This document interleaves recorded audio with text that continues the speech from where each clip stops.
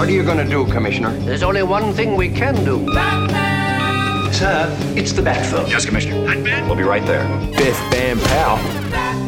This is BATMANLAND. Careful, maybe a trap. Each week we chat about the 1966 Batman TV show. We're Batman and Robin, the crime fighters. We discuss the episodes that aired this week on SBS Viceland. My name is Dan Barrett. I'm an editor at SBS. I'm joined by one of the original New Guernsey boys. It's Nick Bassine. I'm so happy to be here. Joining us for the first time here at BATMANLAND, it's a man who, unlike Batman, would never choose the red pill. It's Sid Sharma. Very, very happy to be here. Yeah. You are not like a red pill kind of a guy, are you? Oh, no. Definitely not an MRA. Yeah. I've never watched that documentary. What red pill? What are you talking about? There's a documentary called The Red Pill, which is like all the MRA, like Gamergate guys. It's about them or by them? Well, it's not really quite by them, but it's definitely made for them. Oh. They hate women. But it's pro MRA. Oh, it's very pro MRA, that documentary. Oh. But it's called The Red Pill. And it's popular. Well, I mean, I wouldn't say popular amongst, people, but like MRA guys are very into it. Why the red pill? Is it related to the Matrix? Yeah. Yes. Oh. Yeah, that's absolutely good what guess. it is. Well, Fantastic. what other context does red pill come into things? Alice in Wonderland? Isn't that where the Matrix gets it from? She drinks strange potions and eats cupcakes. I'm fairly What? sure. And wasn't it like a Isn't leaf of there a something pill? Yeah. that makes you big and small? Yeah. No, definitely no pills. Don't ecstasy pills come in different colors? Are you saying that Alice in Wonderland was on the E's? What? I don't know. She was She having was a on good something. time. Yeah. It's on the gear. She was more on like mushrooms rather than... Anyway, we're off to a cracking start here. Yeah. We're talking about two great episodes here of Batman. We're talking about That Darn Catwoman, which aired on the 19th of January 1967, and Scat Darn Catwoman, which was the 25th of January 1967. Interesting because they aired a week apart. Usually they air the same week, like 2 days apart. Well, like the next day. But because we had a three-parter with the last storyline we looked at, they then aired like the third part of that and then the first part of this one. And then the second week, they had the second part of this, followed by the first part of another three-parter, which we'll be doing next week on the show. But didn't they say, do they just say, tune in next time, Yeah. same cat time, same cat channel? Very much so. Okay. As opposed to this time where it was next week. And Dan, at what point in the Vietnam War were we when this was going on? Look, we were at a very... Nick, come on, please. Okay. Yeah. LBJ is the president. I can tell you that much. Are you familiar with the chant, LBJ, LBJ, how many kids did you kill today? Look, I'm not intimately familiar with it. I'm surprised it hasn't come up on the show. It's only a matter of time. We'll see what happens next week. All right. Yeah, stay tuned. Great. Same cat time, same cat channel. We'll see you there. Yeah. LBJ, there's a new movie out. It's a Rob Reiner film starring Woody Harrelson as the aforementioned president. It's not too bad. I saw it on the weekend. It's out in theaters already? Well, I saw it on a plane. Oh. So I don't know if it came out recently or if it's actually like a few months old. Is it as good as J. Edgar? I haven't seen J. Edgar, but I assume that's better. No, I don't know. Yeah. J. Edgar isn't that great. Yeah, well, neither is this film. It's 2.5 stars. I don't know how that correlates with a J. Edgar rating. Oh, sounds about the same. If any of you want to read the book, there's like apparently a trilogy of absolute terms that go into LBJ's, campaigning for that election, and it's meant to be really good. He was apparently a very difficult man. Made a lot of decisions on the toilet, from what I recall. Well, there's a great scene. Oh, Bryan Cranston did the play. Is it the same thing? I don't know. I don't think so. I think this is an entirely separate work. Okay. Yeah, but there is a great toilet scene towards the beginning of the film. Any good movie has a decent toilet scene. At least one. Yeah.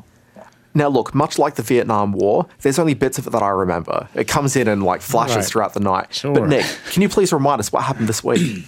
Well, so many things. At the very beginning, Catwoman sends her protege, My name is Pussycat. played by Leslie Gore, 60s songstress, But I'm just a rock and roll singer. I'm not a crook. to hit on Robin and scratch him to make him horny and aggressive. How are you feeling, Robin? Perfect. He becomes Catwoman's slave, and together they rob Wayne Manor. We need another $800,000. Leslie Gore stops everything so she can sing a song for the Catwoman's gang. Catwoman tells Batman to do something or she's going to murder Robin. No deal, Catwoman. Then she tries to rob something from somewhere and Batman shows up. Robin kicks Batman's ass. Oh, no. Oh, yeah. Batman can't bring himself to hit Robin, so he just takes it. Batman finds Catwoman's lair, I seem to have found a second cat lair. but he's caught. She wants him to join her or be murdered. Don't do it, Batman. It's a trap. Unfortunately, Catwoman unties him, doesn't murder him, but he lets her drug him and become her slave. Do with me as you like. Batman helps her steal money. First, we got the heist at the Mint to think about. He takes her to the Batcave, and it looks like they're about to have sex, but they don't. Holy diversionary He tactic. gasses her and drives her out of there. She steals the Batmobile and gets onto a roof and asks Batman to marry her Marry me. Everything except that. and begs him to let her join his team as long as they can kill Robin. What about Robin? We'll kill him. She jumps off the roof into the water, committing suicide. Batman cries and blows his nose. Or he has a cat allergy. Well, either one. I kind of feel that Catwoman maybe went down the wrong path saying that we maybe need to murder your best friend. I'm not sure that's the most ingratiating way that you can create a proper partnership. I find Catwoman to be just, I would want to do anything she says. I think she's the most convincing of all the villains. And when she said, let's kill Robin, I thought, yeah, makes sense. We should do that. Yeah, absolutely. Just on that subject, can I just put it out there? Catwoman, at least as played by Julie Newmar, she is the best villain in the show, right? Absolutely. Far and away. She gets the best lines. Yeah. She has the best outfit. She's the funniest. Definitely. Yeah. Which is what I think. She's is the most important about the show. convincing. I buy Julie Newmar. When does Lee Merriweather happen? Well, Lee That was the Merriweather only movie? happens in the movie, yeah. That's it? That's it. Oh, all right. So it's Julie Newmar in the first two seasons, Lee Merriweather in the film that happens between seasons 1 and 2, and then you've got Eartha Kitt who crops up in the third season. And what about Halle Berry? Halle Berry is not actually part of the Batman 66 TV show. Hold on. I know, breaking. Have you seen that movie? A long time ago. I don't remember a lot Sid, about you've got to it. have seen this film. I've seen it and I've repressed it. That's the right measure. I couldn't recount to you the movie. I just couldn't. I've seen the poster art. I could recount to you. Bad but, outfit. Yeah. Actually, you know what? Now that you mention it, I don't remember anything about that movie either. Like, I've seen it. Yeah, you just, Yeah. it's Does she have a whip? Does anyone remember that? Can't remember. Does she say meow? I think she's got a whip on the poster. I don't know about meow. She probably drinks milk at some stage, classic Catwoman trope. You're not doing better than Michelle Pfeiffer. Or, in fact, Julie Newmar. Yeah. She was amazing. I'm actually almost willing to go at this point, and I love the Michelle Pfeiffer Catwoman, but I think Julie Newmar might be my favorite Catwoman of all time. Ooh, controversial call, because Michelle Pfeiffer was great. Yeah, but I'm watching her in this episode, and every time I see her in the show, like, suddenly the show comes alive in a way it doesn't usually. Well, she has actual chemistry with Batman. Yeah. And I know it's, the sexual tension thing that they're trying to play out, but it works much better than anything else the other villains have. You don't think that the sexual chemistry between Adam West and Burgess Meredith is right there? I mean, except in that one episode where they kissed. Yeah. There was that moment where they kiss, and then, like, Batman and the Penguin just look into each other's eyes, and then he ruins the mood with a... But even in 1989's Batman, the Joker and Batman have a kind of chemistry. They're verbally sparring in some way, and you can tell that there's something going on Yeah, here. everybody has chemistry with Jack Nicholson, though. But in this show, I don't know. The other villains don't have so much chemistry with Batman, except for Catwoman, who is great. They're great together. Even on the phone, they have chemistry. Yeah. Like, there's that scene where they've got the phones because Commissioner Gordon's turned the phones upside down against each other. Which, does that work? I'm not Yeah, sure. absolutely. It does? Okay, story checks out. But they're talking on the phone, and Julie Newmar delivers this amazingly funny line where she says that dealing with Batman's increased her vocabulary. Yeah. Yeah. But you can't quite finish that sentence from No. what I remember. Yeah. She struggles with it. Catwoman, I find you to be odious, abhorrent, and insegrevious. Dealing with you has expanded my vocabulary, increased my word power a whole lot. So funny. I have to say, as much as Catwoman is always the highlight of an episode whenever I've seen one with her in it, the way she turns Batman and Robin into her henchmen and the way they start talking 60s daddy-o slang, Why do they call everyone baby? it's amazing. It's because they're jazz musicians by that point, They're just sleazy jazz musicians. It's great. Jive-talking jazz musicians. I really liked all of that stuff. Okay, let's maybe go through this episode from the beginning, because we can jump all over this Yeah, episode, yeah. and I'm prepared to, but let's try to get some sort of coherence here. Okay. At the very beginning, Robin, who has not graduated high school yet, is giving the graduation speech to a bunch of seemingly very muted high schoolers. Very enthusiastic, but generating no noise whatsoever. Do we get to see the speech at all? Oh, well, just the end of the speech. Good citizenship is its own reward. And he sticks his hand up in a really emphatic kind of being a good citizen is its own reward kind of way. And the students just kind of sit there. Yeah, Catwoman rocks up and she sends her new henchwoman over to try to use her feminine charms on young Robin. And I like that Robin affects that same sort of voice that the teenager in The Simpsons usually does, which is the, if I had a girlfriend, she'd kill me guy. I want to be alone with you, Robin. Alone with me? But why? But anyway, Robin's there and he's like, Oh, that's his alone with... normal voice. Well, kind of, but he does this alone with me voice, and his voice goes very high. And you've got Leslie Gore, who, if people don't know Leslie Gore, a famous 60s pop singer, probably best known for singing It's My Party, which we all love that song, right? Yeah. Well, it's frequently still used in movies, but my favorite song of hers is You Don't Own Me.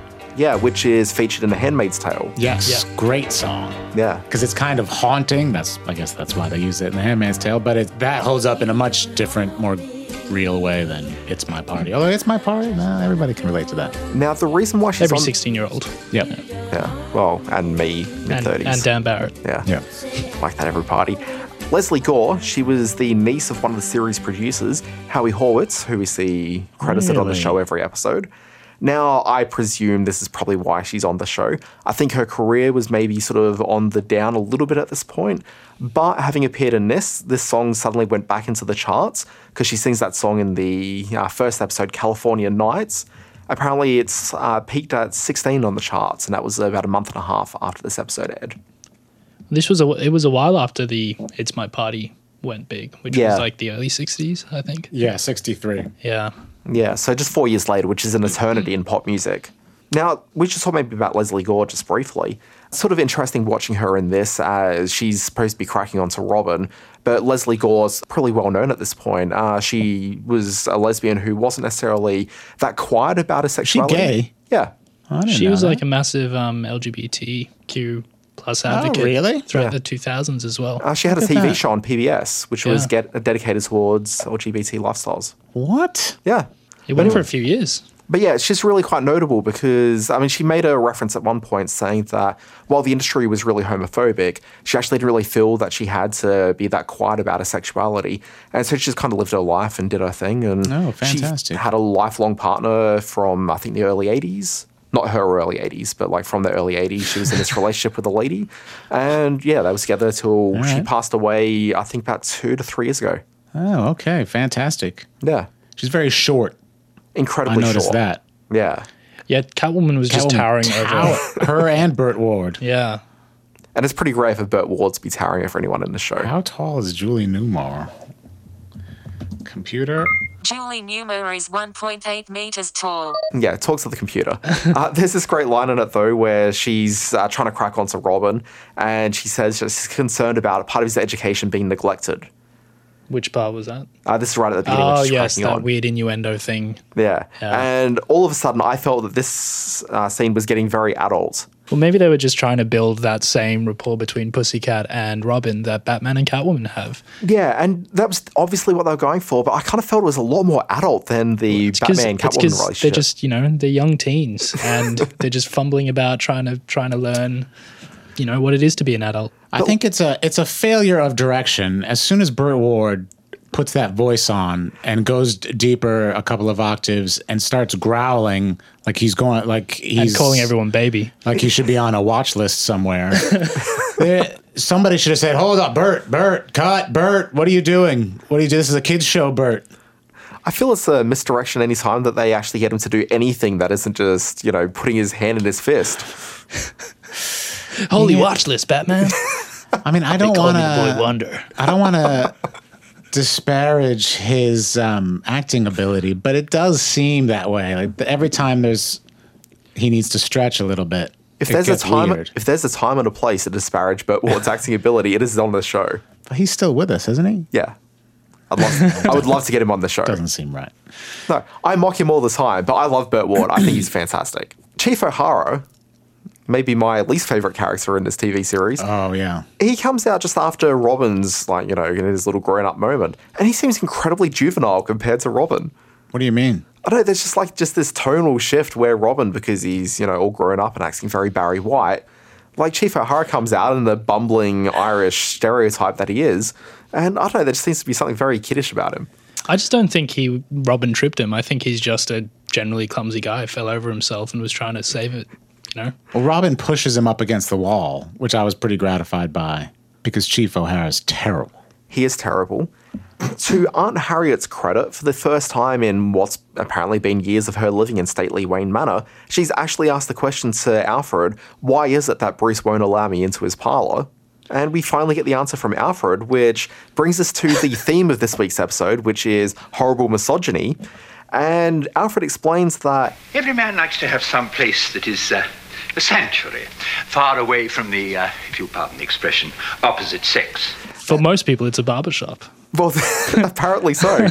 And so it got me thinking, Sid, Nick, when you're looking to get away from the women, where do you usually retire to? Well, to the study. To the study, because I'm not a pleb. I don't need to go to the barbershop. Yeah. Well, that's good. Okay, so you're a man of means. Nicholas.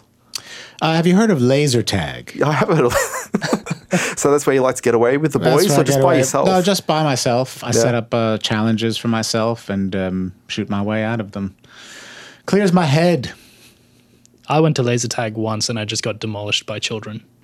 It wasn't fun for me. No. Well, you don't want to be humiliated by children. No. And no, you don't. In a similar throwback to a lot of the old serials from back in the day, you've got the henchmen of Catwoman's in this episode, and they're named Spade, Marlowe, and Templar. Okay, which are obviously references to Raymond Chandler? Someone's cats? Probably true.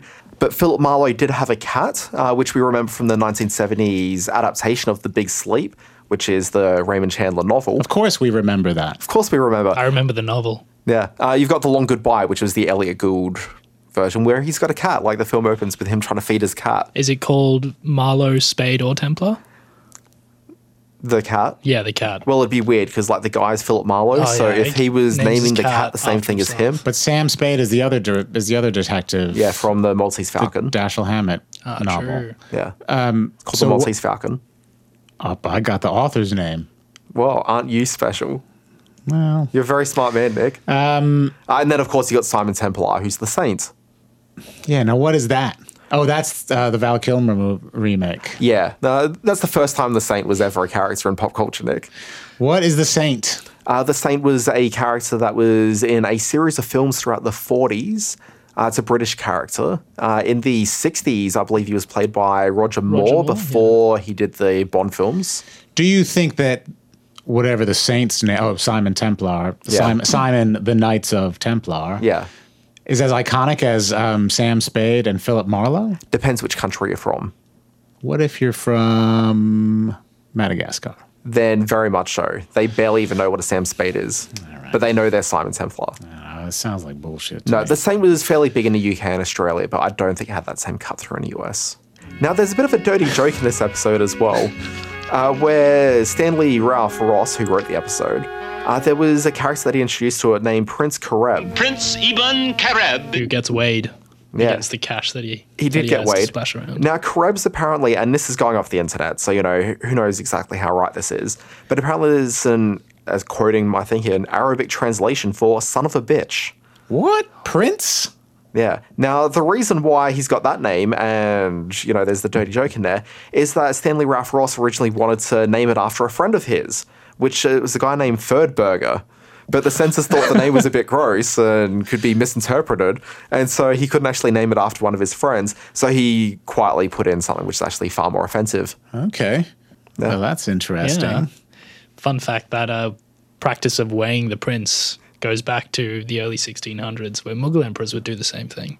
But they do it with gold, which presumably if you weigh cash, you'd end up spending a lot more, right? Because it doesn't weigh as much. You should use gold. What are they weighing to determine the value of what? So they weigh the prince against his assets, and then his weight in this case cash, it should be gold, gets distributed to the needy. It's like a yearly sort of thing of charity. Oh. Yeah, weird. Wow. Yeah, because when it's talking about cash, are we talking about gold coins or are we talking about just notes? Because I feel that Prince is giving away a fair bit. Yeah, well, he had notes. He had just bills, dollar bills. Just ones. Just ones. Just the ones. Wait, also, isn't his name Pat Pending? No, Pat Pending was the name of the scientist. Sorry, the inventor. He's the guy with all the ones. He's the guy with all the ones. Yeah. Pat Pending was the world's richest and cheapest inventor. And dumbest, the worst inventor. And there's a lot of wordplay happening in this episode because Pat Pending is obviously patent pending. Or patent pending. Or patent if you come from my neck of the woods, where we know who the saint is. Madagascar. Yeah, I am a native of Madagascar. I don't like when these episodes introduce a character like Pat Pending. Right. It's totally pointless. Yeah. Have you watched the show before? It just diverts your focus from the real action. And I think they should have streamlined these. There was a bit of action with Pat Pending. He did get robbed by Catwoman, Marlowe, Spade, and Templar. And then gets mistaken for Batman. Yeah. That's ridiculous! A paunchy, overweight Batman. I love that for the first time. Commissioner Gordon's like, well, I guess we should find out who Batman is. And then just follows the phone line to... Yeah, well, it surprised me. I mean, the show did allude to the fact that it's been tried before. Oh, did I? I missed that. You missed it? Yeah. So Batman has these diversionary phone lines and you just flick some levers around. I did notice a very large computer used for this very purpose. Yeah. Well, every computer was large then, but you know. Wait, he's never said before, I need to divert the phone trace. Not in the show. Right? Oh, but off camera, he Yeah, is. off camera. Right, sure, behind the scenes. Yeah. Okay. Probably when Alfred's trying to call his lady friend. Yeah. Or his cousin. Who's a prison guard, isn't he? No, he operates the water. He's a security guard at the water facility. That's right. We probably get a better sense of geography in this episode than we do usually for Gotham, which is a bit of a hodgepodge of who knows what's going on. We find out that across the river from Gotham City is an area called New Guernsey. What's the Guernsey Boys? The Guernsey Boys. My Isn't that reference at the something? beginning. Yeah, what was that? Well, the Jersey Boys is a Broadway... Is it a Broadway play? Yeah, it's a I presume musical. it's been on Broadway. Yeah. Yeah. So I was making a play on New Isn't Guernsey there Boys. a show called Guernsey? I believe Steven Spielberg's making a Jersey Boys movie. Yeah, but is he making a Guernsey Boy movie? No. Isn't there a show called Guernsey? No. Or Guernsey Shore? Boys? Guernsey Shore? Maybe. Yeah, I think it's Guernsey Shore. Oh, man. I liked when Batman got to New Guernsey and he's a little bit suspicious that it might be a trap. And I don't know what made him think of that. It might have been all the signs on the front of Catwoman's lair saying, this is Catwoman's lair and secret entrance to Cat Lair. Are cats, particularly known for bad memory? Or no, that's goldfish, right? Yeah, I'm pretty sure that's goldfish. Yeah. I don't know why you'd sign it that way, to be honest. I was pretty disappointed that Batman wasn't murdered in this episode. I mean, I'm disappointed every episode at the end of the episode when he gets out of whatever jam he's in. But this one, I wanted to see him get diced up by that saw. Oh, at the end of the first part. Yeah. What about the giant mousetrap with the jagged edges? I think that would have been great. Just whoop. Yeah. You don't have to show the gore, but you could cut away tastefully. I want to see the gore. Yeah. If you're going to lose, lose, if you're going to lose our greatest hero, I want to see him go out as he really does. I don't want to dress this up. I don't want to have this sanitized for me. I want to see the real pain, the suffering that Batman's gone through. When he fights Robin, we've seen that before, right? We've seen that in another episode, I believe. Look, here's the thing. So I was talking about this, I think on last week's episode during the 3-parter. Batman's got this spray that knocks people out, as demonstrated when he's trying to get Catwoman into the Batcave and says, oh, you fainted, which seemed a bit suspicious. It's not the first time he's gassed a woman in the Batcave, by the way. No, it is not. But he's used the spray a couple of times now. And as I said last week, but definitely in full display this week, why is he not spraying that spray against people rather than using fists when he's punching people? As we have learned, one punch can kill. Yes. And I'm very concerned that Batman's not being responsible when he's actually engaged in these fight scenes, particularly against his boy Wonder. I just feel... A young child in his care. Yeah, true, actually. You should have sprayed Robin. I was trying to remember what happened last time they faced off, because I remember that being disappointing. You really want to see Batman hit Robin. Oh, I would love nothing more to see Batman hit Robin. Yeah, it was disappointing. Yeah. Now, Catwoman, I was kind of disappointed to see the moment where Batman's like, oh, I've got a bit of a headache. Let me just take a bat pill before you spray me with your, feminine spray thing. Yeah, come on, Catwoman. Wise up. That's clearly the bat pill that deflects all drugs. The bat antidote. Yeah, it makes him immune to everything. Yeah, and she was just about to kill him with a giant mousetrap. To suddenly be worried about his welfare for something as trivial as a headache just doesn't make sense. Well, she loves him, and I don't get it. What do you... I love him. Like, what's hard to understand about loving Adam West's Batman? All he wants to do is put her in prison, rehabilitate her. He wants to change her. When you love somebody, you don't try to change them. But we know what he won't do. He'll do anything but marry her. Yeah, well, you won't marry her. We found that out. That scene, I found myself laughing quite audibly in the office. That was very good. Watching it. Her asking him to marry her was pretty great. Anything's better than facing prison again. I'll do everything I can to rehabilitate you. Marry me. Everything except that. A wife, no matter how beauteous or affectionate, would severely impair my crime fighting. She didn't take it well. She jumped off a building. Committed suicide. Yeah, which we've seen her, I think, at the end of every Catwoman episode, which is like a proper Catwoman episode. She has a mysterious death at the end. Does she? They never find the body. No. The last one, she just walked out of the Commissioner Gordon's office or something. Well, was that the episode with the Sandman? Because that one's a bit different. That's Spider-Man 3 you're thinking of. Are you sure it's Spider-Man 3? Yeah. Yeah. The 1966 version. Yeah, with Tobey Maguire, but a really young Tobey Maguire. Played by Thomas Hayden Church? Yeah, that's right. She's always falling off things, just Catwoman in general. Like, that's how Michelle Pfeiffer became Catwoman. Yes, that's true. Yeah. And I mean, it was another episode in season 2 where she literally falls off a ledge and then Batman also falls off a ledge. She just always seems to be falling.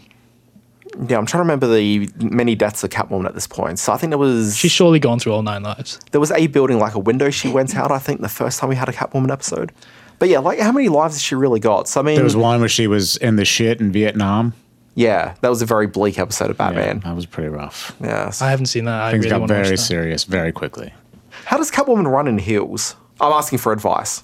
Is she wearing heels? Yeah, when running across the rooftops at the end, she's wearing heels. There's that which I hadn't noticed until you see her running away, and she's very obviously in heels. Women who wear heels know how to run in heels, I think. It just comes naturally to them. Because it's a weird thing to do in general, I would imagine. I don't understand wearing heels generally.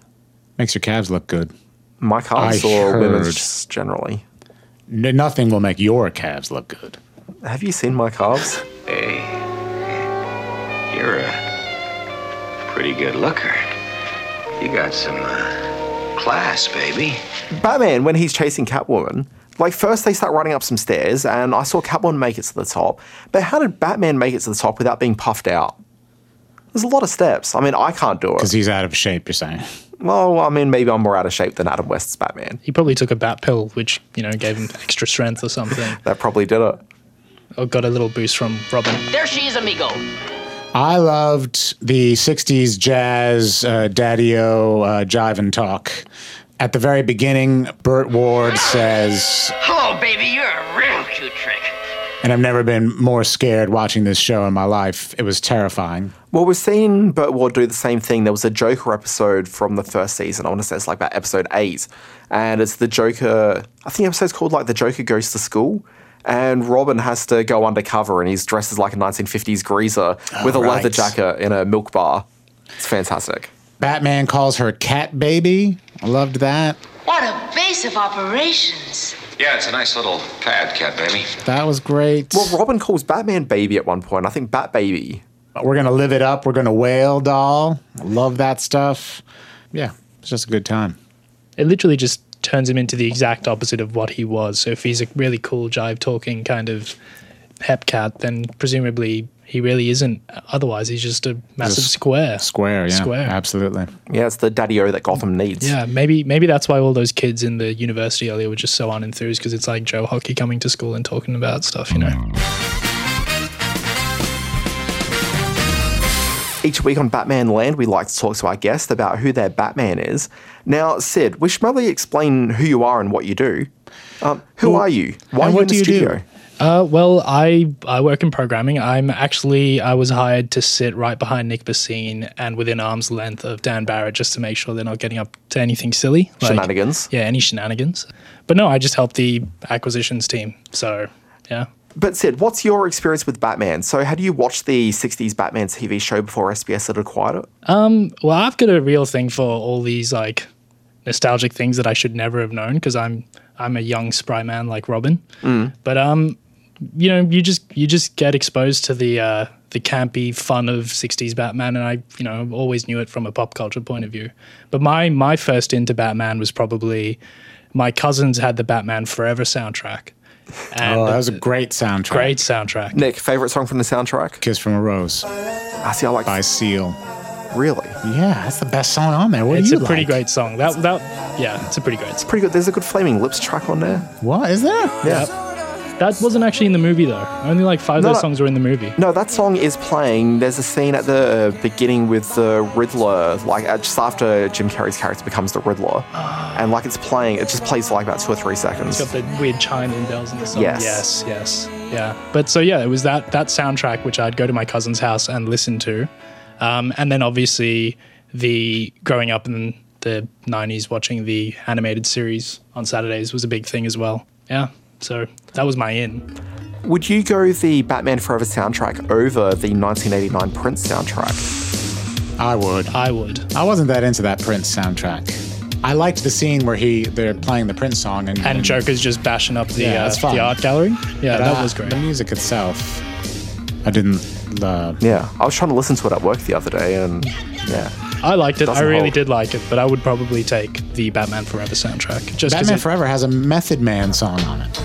Yeah, called The Riddler. Yeah, it's great. And Susie and the Banshees and, the Smashing Pumpkins and Iggy Pop, all kinds of weird stuff. PJ Harvey that you wouldn't expect. Okay, we can run through the soundtrack here. We've got Hold Me Through Me, Kiss Me, Kill Me by U2, which was the big single from it.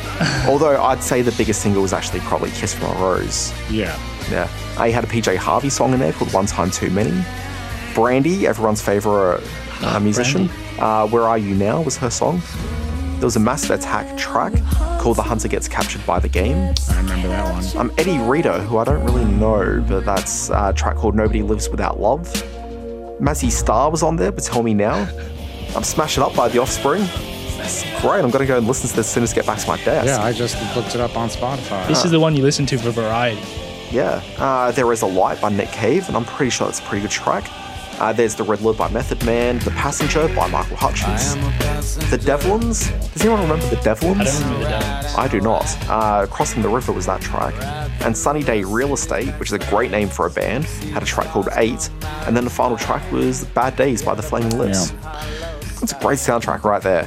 Excellent soundtrack. Did Batman Returns have a soundtrack? Probably just the musical score by Danny Elfman. Yeah. The weird kind of gothic, creepy score that permeated throughout that movie. I remember not really liking the Batman and Robin soundtrack because they tried to emulate the success of the Batman Forever. Trying to make it very pop, or? Yeah, does anyone even remember tracks from the Batman and Robin soundtrack? Like, had a Smashing Pumpkins song as the main song. It was a song called The End is the Beginning is the End. So there were 2 of them. There was The End is the Beginning is the End, and The Beginning is the End is the Beginning. And I think they were next to each other on the soundtrack, and one of them's very kind of trip-hoppy. No, I just pulled it up, so they were opposite ends of the soundtrack. Right. Yeah. Well, Jules on there, and there's a Goo Goo Dolls song. Goo Goo Dolls. Yeah. What a travesty. It's appropriate that they're on the Batman and Robin soundtrack. It really is, isn't it? But anyway, Sid. Yes. So your first experience with Batman was... Well, certainly the most memorable was just listening to that over and over again. That and the Robin Hood Prince of Thieves soundtrack, which was just orchestral. Excellent soundtrack. That's the Bryan Adams song is amazing. Yeah. How old were you at this point? Maybe like 6 or 7. Okay. Yeah. Old enough to understand Robin Hood. Old enough to understand Robin Hood. Prince of Thieves, yeah. But yeah, so that was probably my in. And the cartoon series, which I absolutely love. Yeah. Which then got me on to the Tim Burton movies as well. So, which freaked me out as a kid, but I loved. But by the time you were watching Batman, would the Batman Forever and Batman and Robin would have happened?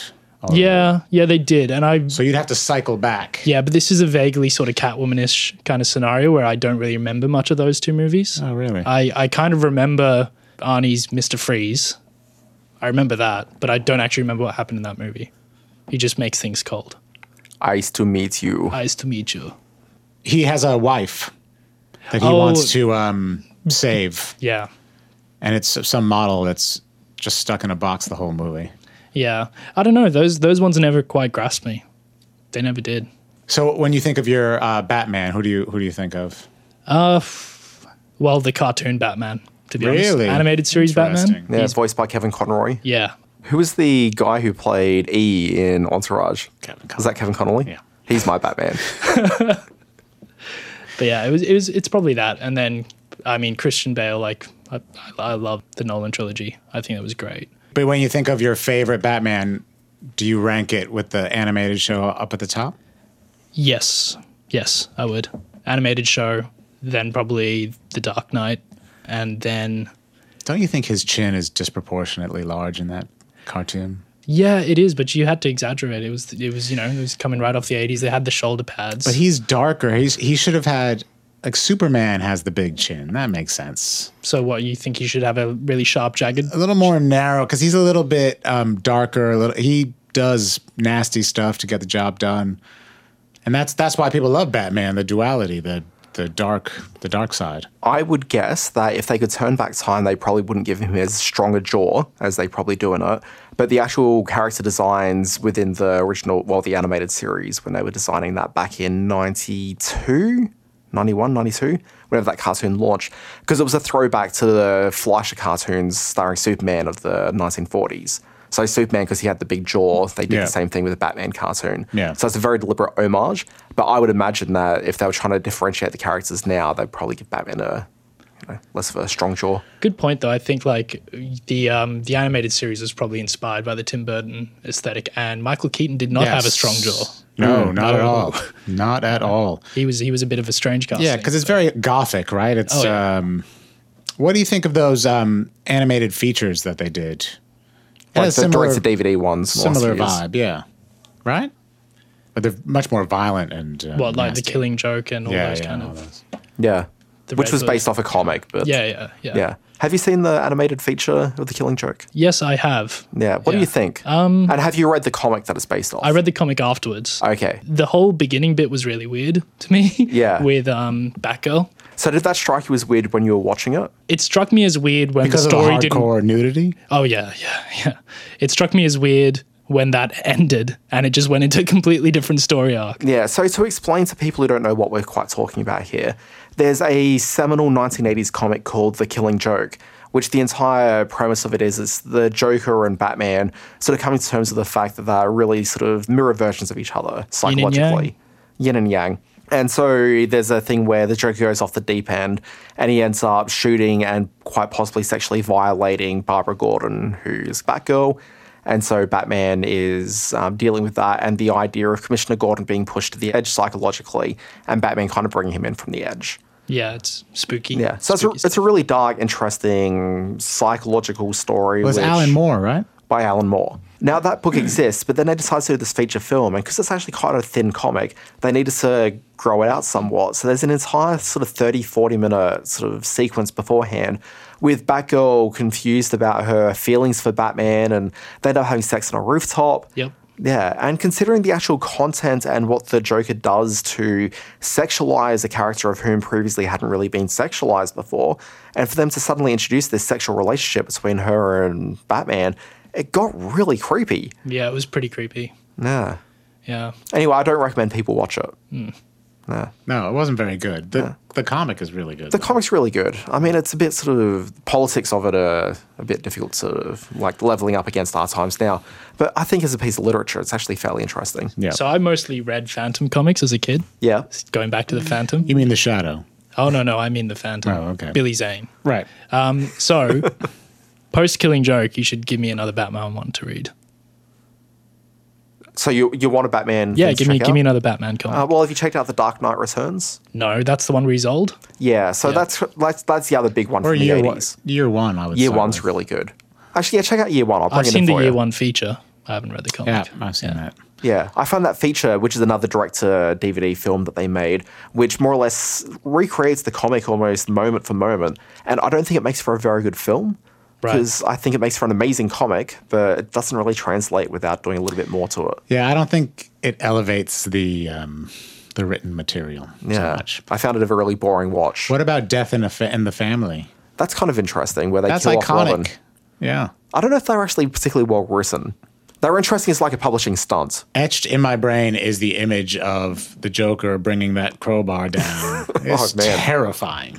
It is brutal. Don't spoil it. Because that's when he had that huge, long, exaggerated, long chin. Yeah, I want to say it was like Jim Aparo drawing it. Whew. Terrifying stuff. Yeah. Anyway, SBS screening Batman was your first time seeing the Adam West version? First time seeing full episodes, yeah. I mean, you'd seen like snippets of it on other sort of media. But there's a Batmobile in Ready Player One. There is a Batmobile. Did you see that? Ready Player Did you One, notice that? There's That a was pretty DeLorean, cool. there's a Batmobile, there's a lot of, but that movie is just, it rides on the intellectual property kind of. Reference. Sorry, part of this conversation is both Nick and Sid deliberately talking about this film that I haven't seen yet. Thanks, guys. That's right. Really appreciate it. Dan. Well, you won't be surprised by that appearance, that Batmobile appearance. Yeah, you know what I didn't know was in the film? Batmobile. Yeah. Which Batmobile is it? Is it the 60s? Yeah. That's awesome. Yeah. I'm very excited. I'm going to go and see this movie now. What's the best Batman movie? The best Batman movie? For me, probably Dark Knight. I really did enjoy it. It kind of, that and then probably Tim Burton's first Batman. Yeah. I reckon those two are my definite favorites. Okay. Yeah, 100%. This brings BatmanLand to the end for another week. Nick, you're on Twitter. Where do people find you? I'm at Catwoman Suicide. That's a really bleak handle. Well, or you can use my older one, at Nick the Scene. Cat Suicide is painless. Sid, where do people find you on the Twitters? You can find all 5 of my tweets at DizAmraz. Read out your tweets. Okay, one of them is... No, I'm not going to do that. I'm sorry, I'm not going to do that. Go to at DizAmraz, DISAMRAHS, which is my name backwards, because also my magician name. Go there and you can see all 5 of them. Are you also a magician? I was when I was a child, when I was listening to Robin Hood, Prince of Thieves. Okay, we're going to make this podcast disappear in just a moment. Folks can find me at the Dan Barrett. If you're on social media and you want to talk about BatmanLand, use the hashtag BatmanLand. How do we come up with these things? If you like the podcast, do leave a review. It helps other people find the show. We'll be back next week with another discussion about a 3-part episode. It's the second one that they've done. It's something. It's wild, man. Can't wait. We'll be back next week. Same Catland time, same Catland channel. Until then.